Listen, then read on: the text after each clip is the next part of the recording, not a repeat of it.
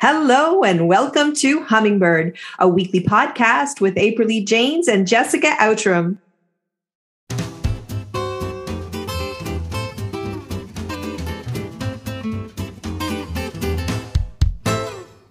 Hi, everyone. Welcome to episode 6 of season 2. We're excited to be here today to continue with our book study of Learning by Heart by Karita Kent and Jan Stewart. And today we're going to look at chapter 2, and it's all about looking, nurturing and developing ways of seeing. It's one of the most important practices any artist or writer can engage in, and it's really where all the magic begins. So today we do our deep dive into looking. Hi, April. How are you today? Well, I was feeling a little frazzled before you and I started talking before we got on air, and just spending some time with you and that creative energy just really helps bring that down and makes me happy to be here again. I'm getting ready for a visit with my daughter who's arriving next week. I haven't seen her in almost 2 years. And then I got a trip back to Toronto to start my training sessions again now that COVID is kind of receding a bit. So I'm busy prepping for that. And I'm not finding it hard to get my studio time in, but I keep telling myself I've got all winter to paint. So just relax, do what needs to be done today. And that's kind of where I am right now. This is where I have to be. This is what I do. And then I move on to the next thing. But beautiful fall weather and my favorite time of the year. So that's perfect. How about you? So nice. Well, same.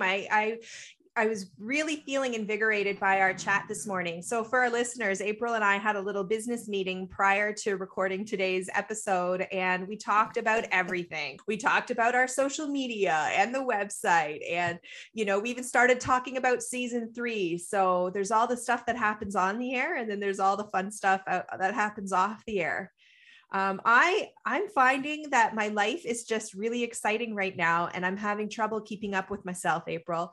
There's a lot going on. I'm very busy at work. I'm working on my chapter book, which is exciting. I've got so many wonderful writing adventures to tell you about when we check in future episodes, because this fall I've attended the Kingston Writers Festival and gone away for the weekend on a writing retreat, which was just a fascinating experience. I can't wait to share more with you in future episodes, because today we really want to start jumping in, because looking is such a big idea and we don't want to miss out on any of those conversations about looking. So if we start with the word looking, I'm wondering, what does that mean for you? And when you first read this section, what jumped out at you? Well, looking has always been a huge piece of my art because it's a visual art, right? But I think I even started back when I was writing, because description was a huge part of my creative writing. So that involves looking too. But when it hit me the hardest, or not hardest, but strongest maybe is a good word, when it hit me the strongest of how vital this was and what a wonderful skill it is to have to learn to look, is when I realized that it helps me remember the things that are important to me.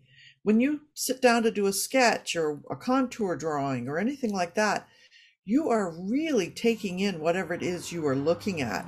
And it means you're not operating on autopilot. You're not saying, oh, I know what a hand looks like. You're really looking at how the knuckles work, and how, if there is there a lean to one of your fingers? Is there, how do the nails fit onto the fingers? I mean, there's things you notice that you just take for granted because that's who we are as adults, right? We get busy and we stop looking at the things the way a kid looks at them. And because them, everything is new. And if we can get ourselves back to that, what I know a lot of people talk about beginner's mind. That's what the looking, I think, really starts with, is that beginner's mind. And practicing our art, whether it's writing or drawing, helps us recapture our delight in the world that we had as kids. So I love this topic of looking. What about you, Jessica? Well, as you were talking, it reminded me, and I've probably told this story before, and I'll tell it again. It's one of those ones I tell all the time about my friend Tom. And Tom is a beautiful photographer who lives up in the community where my parents live. And he would take pictures of the landscape there, and he helped me see the land that I knew so well in a different way. And I always come back to that story because it was absolutely life-changing for me to understand how much I've missed by looking at things instead of looking into things. And to link it back to what you said about children and how they're so good at looking, it's the curiosity that they bring into things and the questions that they bring into things. And I think we lose a lot of that as we grow older. And when I talk about art, I'm including all of it, right? I'm including art, literature, dance, music. So when I talk about art, capital A, it does not come from our thinking, but it comes from our responding. And the responding, that all begins with seeing. And I've been practicing a lot ever since I read this book years ago and met people like Tom. I've been practicing looking at things until they become something different. So you're looking at things to really see them. I'm looking at them and it's almost like a meditative state where you're watching and watching. Like right now, as I'm talking to you, I'm looking at the leaves on the plant that's right on my desk here. And I can just look at it and look at it. And if you look at it long enough, it changes somehow. The energy of it, the shape of it, the interplay between the light and shadow. This has resulted that part of my creative work then has shifted from that intense focus on craft, although that's also important, but really practicing how to see and how to see in a slow way. And she talks about this in the chapter here, that importance of slow looking versus fast looking and really taking things in. So this is a big section. It is. And you know, there's this fast looking versus slow looking. I always think of the photos that I take that I use as reference photos. And we'll talk a lot more about that in the next chapter about sources. But I resent having the camera between me and what it is I want to take in. And yet the camera is how I need to capture it to take it back to work on in the wintertime in my studio. So I'll often take the picture, but then I will stop at that point and let my eyes take it in.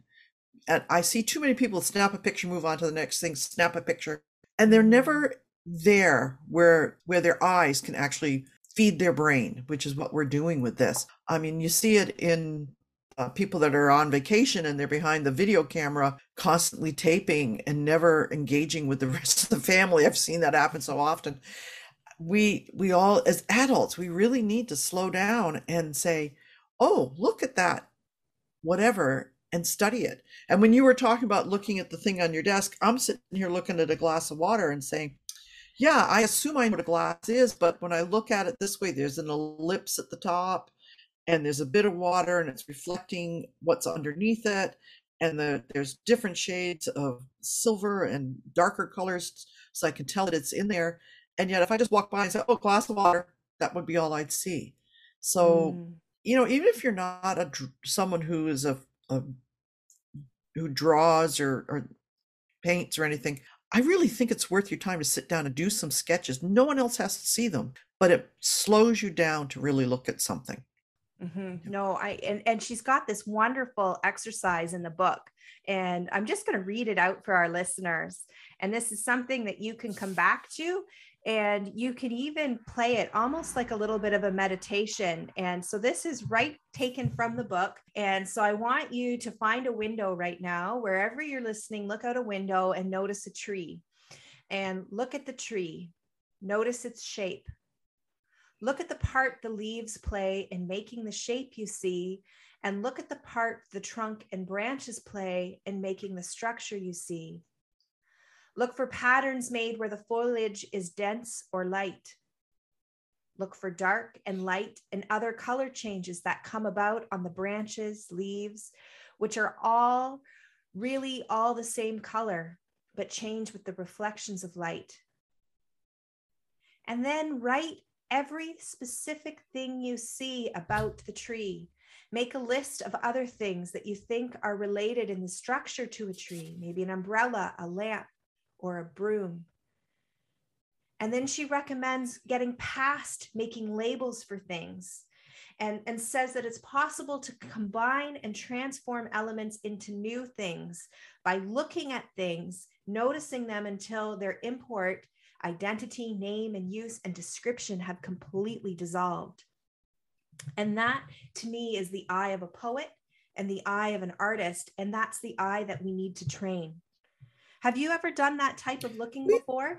yeah, all the time because I'm looking at it saying, how does the light hit this tree? Where are the shadows in it? What are the highlights? How do the branches relate to what can I see of the branches? And because I love trees, and this is in my art, I always like to play with that capturing of it. There's also, when she talks about getting past the labels, it reminds me of an exercise we used to do in a writing group I was in, and you had to walk around the room and touch an object and name it something else.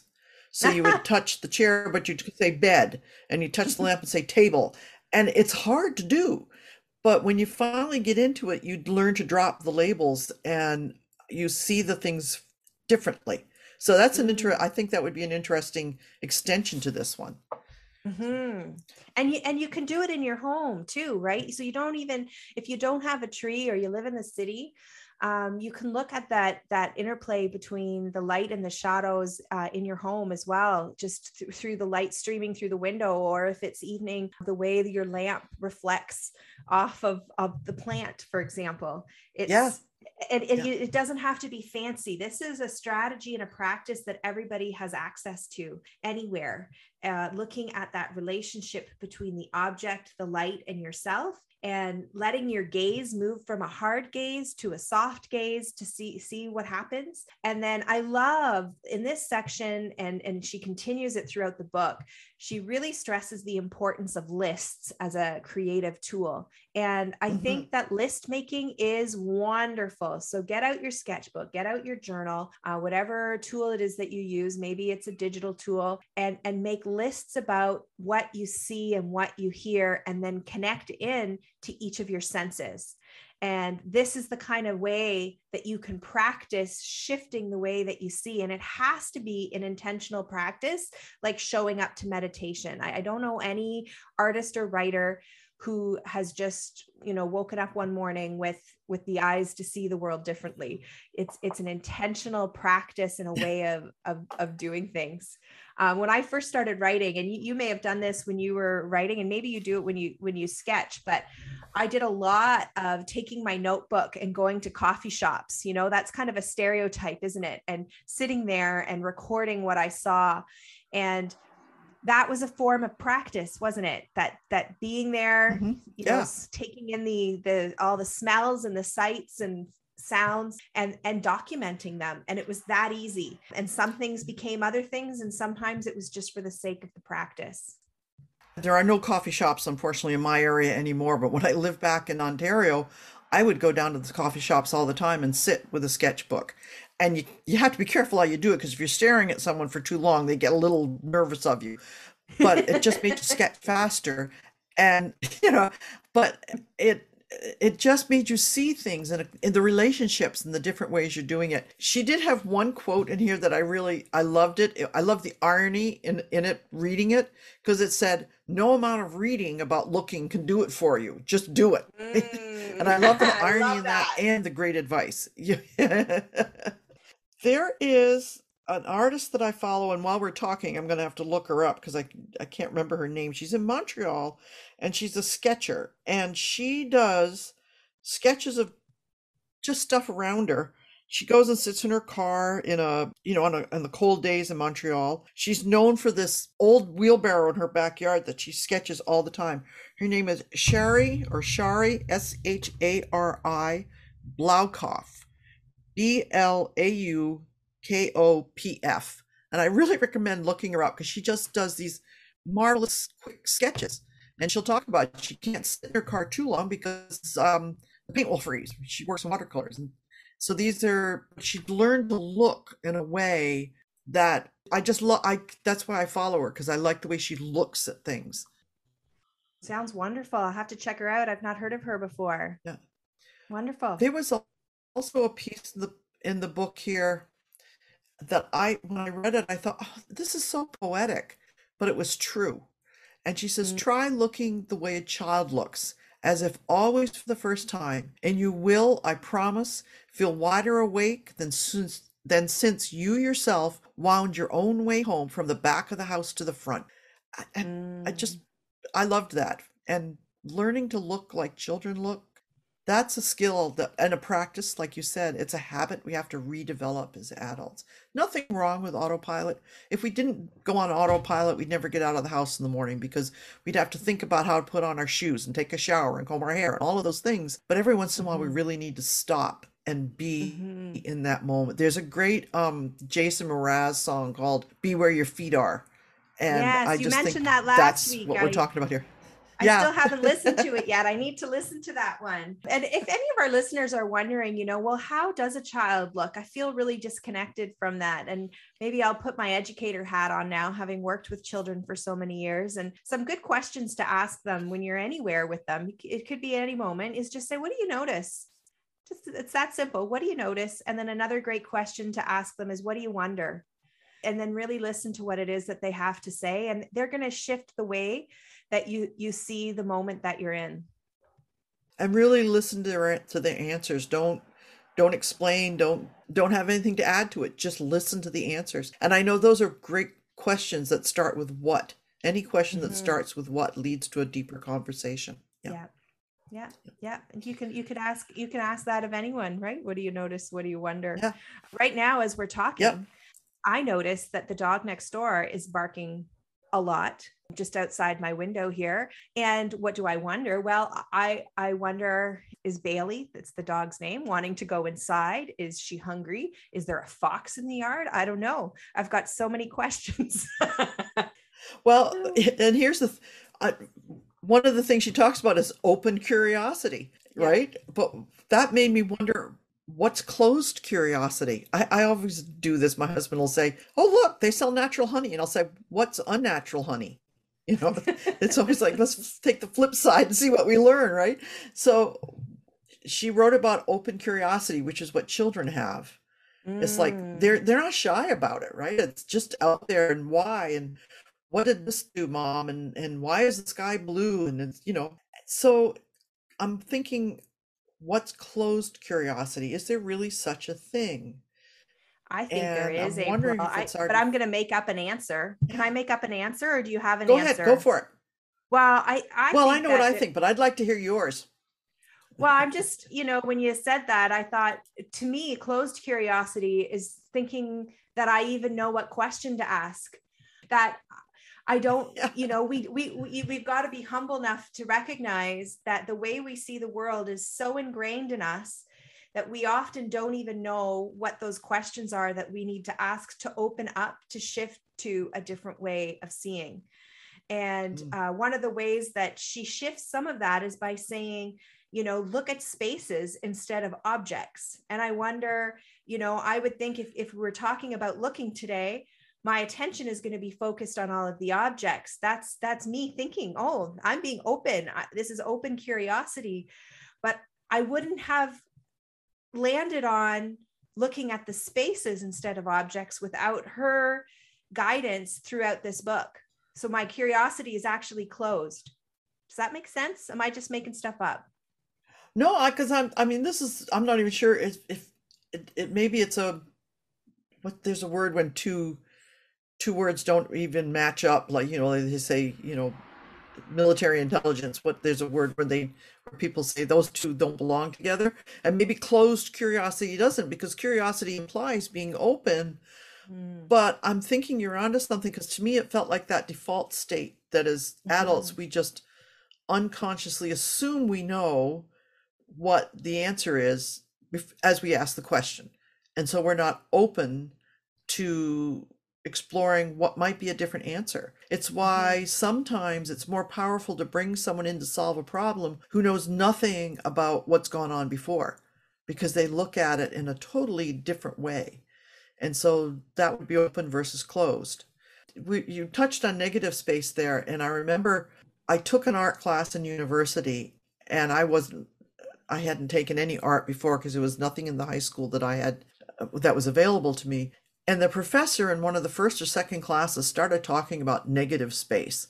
And I Mm. totally could not get my head around that. It's like, I just don't understand what you even mean by the negative space. And I was really having a hard time with it. I wasn't open. It was very closed. I wanted to learn art, but I was closed to what he was trying to explain to me. Now I find that if I'm having trouble drawing something, I can't get the shape right or whatever, I stop looking at the shape and I look at the shapes around it. And Mm. that, by drawing them, I find the truth of the thing that I'm actually trying to draw. Hmm. So, which sounds like a very deep, kind of Zen thing, but it's true, that if you look beyond it, you find Yep. what it really is. Well, and the spaces can help us understand where connections are made and free us from those assumptions. She recommends, about drawing a chair and saying, it's no longer something that you need to sit on. Its purpose now is to serve as a boundary for your interest. So even to think about why we're drawing something as simple as a chair, that, are we drawing, we're not going to sit on the chair. It's this is now the boundary. And then how are we going to use that and explore that through an image? Or if I were to describe a chair in a poem, in poetry in particular, things represent other things. So it's no longer something to sit on, even in a poem. And what is its purpose now? Yeah. It's that boundary for my interest. And through looking at the objects and the spaces and really digging into relationship, because to me, that's the core of all of this, is relationship. You can see the movement, you can see the connections. And it reminded me, when I was doing my master's work, I did a lot of, my focus was on arts-informed research. And one method of arts-informed research that anyone can do, it's fascinating. It's called the mixing approach. And it's a way of contemplative photography. It's absolutely a wonderful thing. And what it does is it has you take pictures of very focused small things. So it might be the doorknob on a door, or a floor tile, or it might be taking a picture of a wrapper left behind on a table. So you're taking very focused, almost like through that viewfinder exercise that's also in this chapter, these very small things. And through those what you notice, you are telling a story in this way. And it's a way of seeing from the heart. It's a way of feeling your way through the pictures.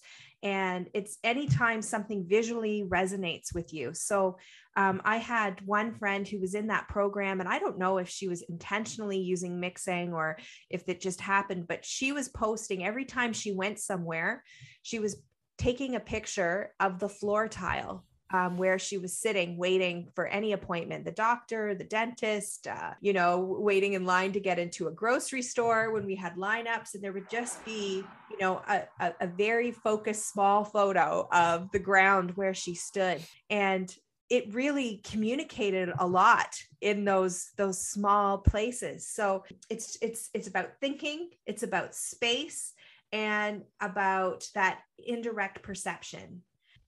Because as soon as we start thinking about something, your process of perception is over. So it's just that initial, this caught my eye and I'm going to take a picture. What also makes me think of is the labels, and removing the context helps us get rid of the label too, because we look at it differently. The smaller thing itself becomes the context, not the doorknob becomes the context rather than the whole door. Yes. And then the beauty of that as a writer, just to bring this back to, because I'm trying to, throughout the podcast, link things back to my experience as a writer. And the beauty of looking at things that way is it provides you with more detail and more depth, and connects into more of your senses. And by practicing that, when I go and I sit down to write and I'm creating a scene, I have more sensory details to draw on. And that doorknob might become a very important piece of somebody's anxiety or joy. It could go either way, excitement for going through that door. And the doorknob then becomes this beautiful detail within the story around that moment before you open a door into a new experience. It's interesting. While I was cleaning up my studio, I came across a binder where I had a lot of my writing in. Yeah. And I sat down and started reading some of it. And I had described a window, and now it started me on a series of windows that I want to paint. It's starting to gather material for that. But I also remembered that I love mysteries. I love mystery stories. And I've came across something that I had started, and I'm actually looking at possibly expanding it again and going back into that side of my creativity. And I remember Dorothea, I think it was Dorothea Helms, whom we both know, talked about starting with the doorknob, opening the door, and stepping into the room, and Mm. how much that plants someone in the scene. And I'm thinking with a crime mystery, I mean, the doorknob could be quite, to see that in the book. I'm not quite getting to what I want to say, but I just know that it's a form of looking that we give to our readers when we write. And And where are I we gave drawing back to their myself with the attention? windows. Yeah, I yeah, love that. I love yeah. that. And she says art comes not from thinking, but responding. And I think Hmm. that's part of what we want as writers and as artists. We want our audience to respond. If we don't respond to it, how do we expect them to respond to it? We had some art pieces that were put into a particular place, and one of the artists told me that before we opened, that they had put pieces they didn't particularly like into the sale. They just wanted to get rid of them. And I'm not surprised at the end of the summer, he hasn't sold anything, Mm. because if you don't feel anything about them, how are we expecting the viewer to respond positively? And Hmm. isn't there's a writer that says no surprise for the writer, no surprise for the reader. We need to be in that piece by looking deeply at it, so the audience gets curious and comes along and says, what are you looking at? And wants to see it with us. Oh, I love that. I love that. I think that, and that's a key thing. If you take nothing away from this book, take this. Art does not come from thinking, but responding. And that's the Yeah. relationship. It's all about relationship and it's about you. And that's why no one can create what you can create, because you are different. I am different. Each of us is Mhm. different. And when you engage in a relationship with something in your garden, something in the world, an idea, when you engage with that, then you are lighting that up and bringing it to life, and that is you responding. And that's why no one can tell a particular story the way that you can.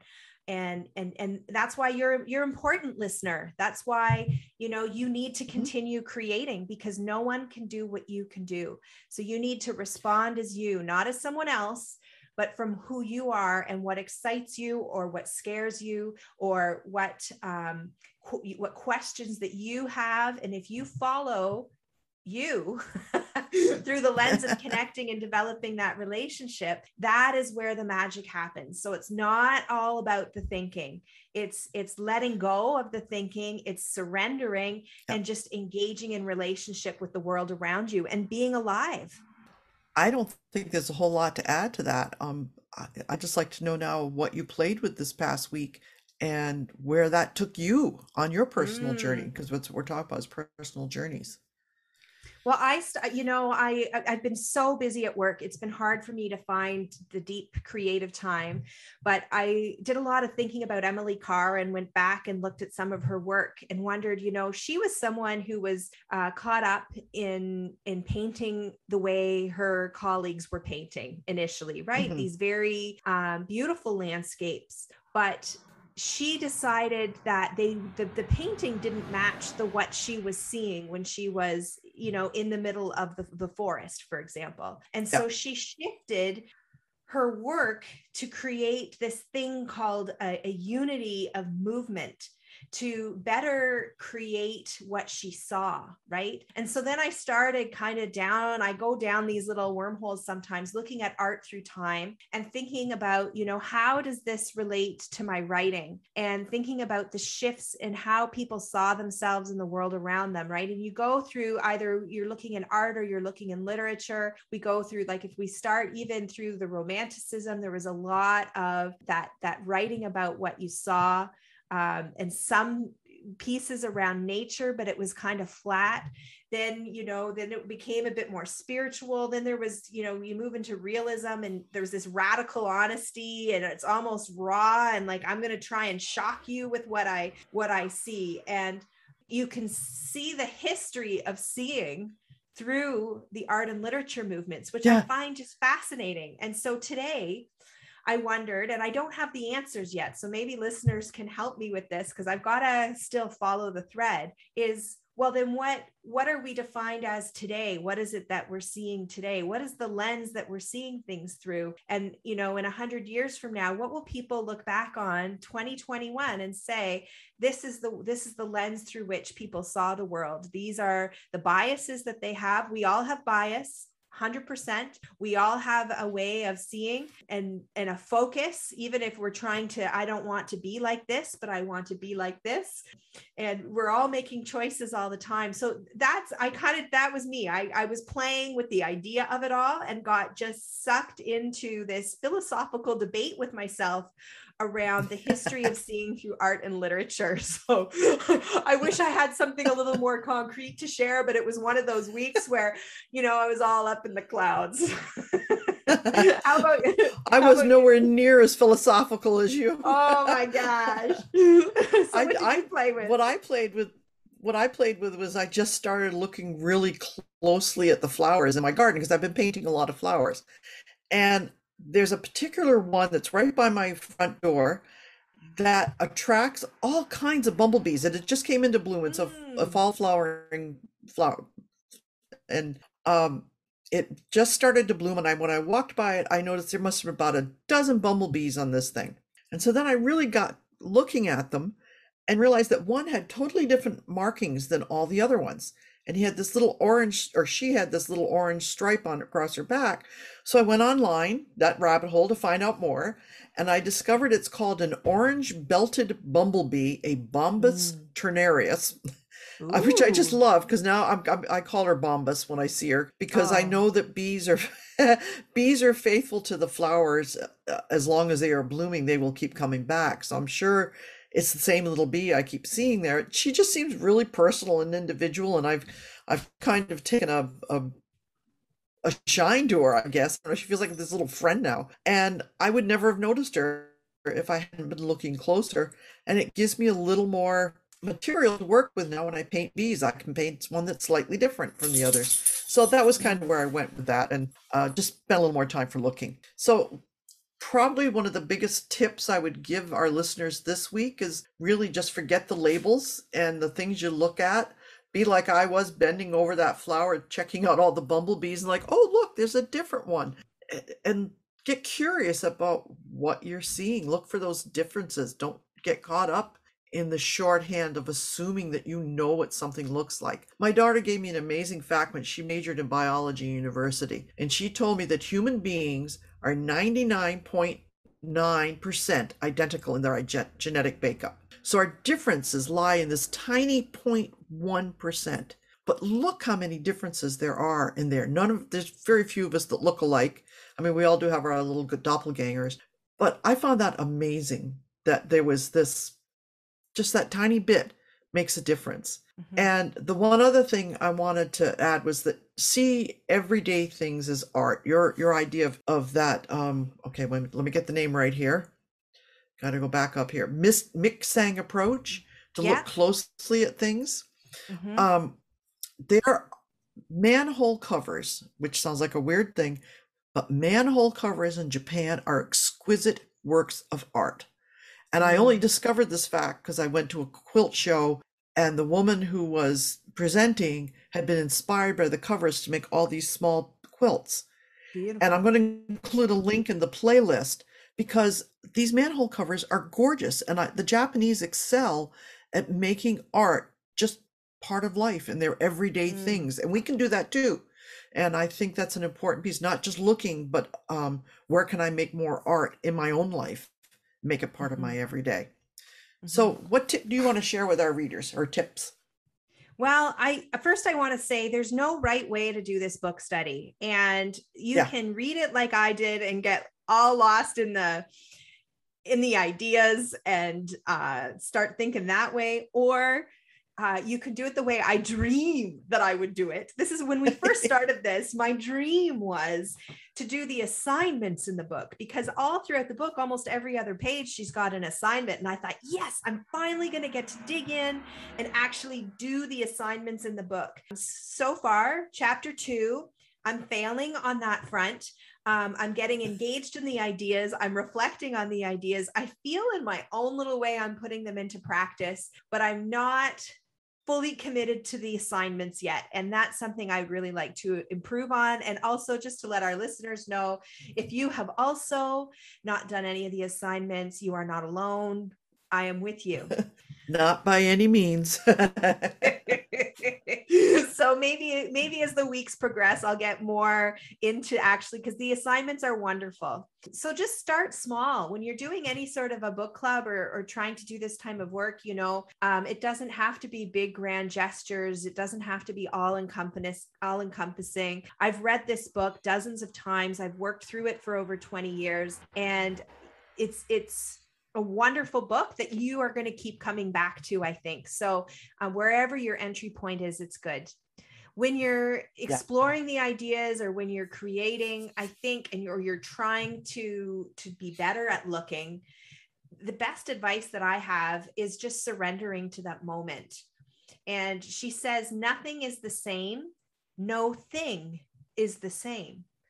And I think that that's a powerful thing to think about, that even, she uses the example of dandelions, that no two dandelions are alike, and to be open to seeing that and to seeing the personality in each dandelion when you're having that focused practice for that. And I think the other piece is, a lot of the examples throughout the book are really looking at art, because she was an art school teacher. But we can engage in these ideas through music and literature as well. So when we're listening to a piece of music, it's fascinating to me to think about the spaces between the notes, and what do they do for the song that you're listening to, and how is the musician using the spaces between the notes in order to create an effect. The other thing that can be really wonderful to look at when you're looking at literature is looking at, the spaces between the words, the way that the paragraphs are organized. When we're talking about poetry, I think about someone like Emily Dickinson, who uses a lot of dashes and line breaks. And how is she using those spaces to create an effect? So we can take this idea of looking, and it can be how we engage with the world, but it can also be how we engage with our own work and how we engage with the work of others. So there's just so many possibilities for this one section, which is why the learning is, in my mind, that spiral learning, that piece where you're just going to keep coming back to looking again and again and again. And we're probably going to touch on it again and again as we continue down this path. So those are my tips. So I've included in the playlist a link for you to learn more about the Mixang contemplative photography approach. I also included Drawing on the Right Side of the Brain by Betty Edwards. And although that is a book for artists, typically I was first introduced to it in a writing workshop where we used the ways of seeing in that book as a different way to look at how we're writing. And so you can take her exercises that are throughout that book and you can extend them to your work as a writer. And it really opens up the world to you. First, I just want to say thank you for the huge permission to everybody, including myself, about the exercises. I usually manage to get into one of them and maybe not even do it the whole way. So full disclosure here too, it's time sensitive, right? Right now I want the ideas, because I've never really read this book cover to cover this in this depth. And so I'm capturing those ideas and saying, okay, how does that change what I'm doing? Am I already doing this? How can I do it deeper? Those kinds of things. And I think those are good questions to ask ourselves along that. Drawing on the Right Side of the Brain is a brilliant book. And one of the things I do when I'm teaching someone to draw is one of the things she suggested, which is to flip something upside down and draw it upside down, because your brain can't label it. So I think it's a great book for those of you that want to learn how to look differently. The piece that I'm putting into the playlist this week is an article with a lot of pictures about these Japanese manhole covers, because they're just so beautiful. I wanted to share them with everybody. And I think it's just a reminder to look. Art is everywhere in our lives, and pay attention to what's going on around you. Don't just wander through on autopilot. We really need this looking piece. So I think that's it. Next week we talk about sources. Yeah, can't wait. See you then. Take care. Hey there, April here at the end of this episode about looking and engaging with the world around you. Jessica and I really want to encourage you to spend some extra time this week and practice that idea of really looking at something, whether it's to see the details around it, how the light falls on it and creates shadows, or to spend some meditative time with it, as Jessica suggested, to see if something actually changes for you in it. Really encourage you, turn off the autopilot this week, spend some time being a kid again, and get curious about the world around you. Because as they say in the book, art comes from responding, and it all begins with seeing. So practice that this week. Even if you don't have time for the other exercises in the book, you always are using your eyes. So take some time to really look. And have a great week.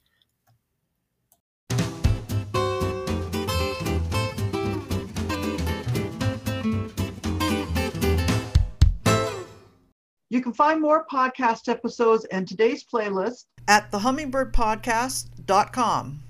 And you can learn more about our creative work at our individual websites. So you can learn more about me, Jessica, at sunshineinajar.com, and more about April at aprillyjanes.com, APRILLEJAN as in November, ES.com.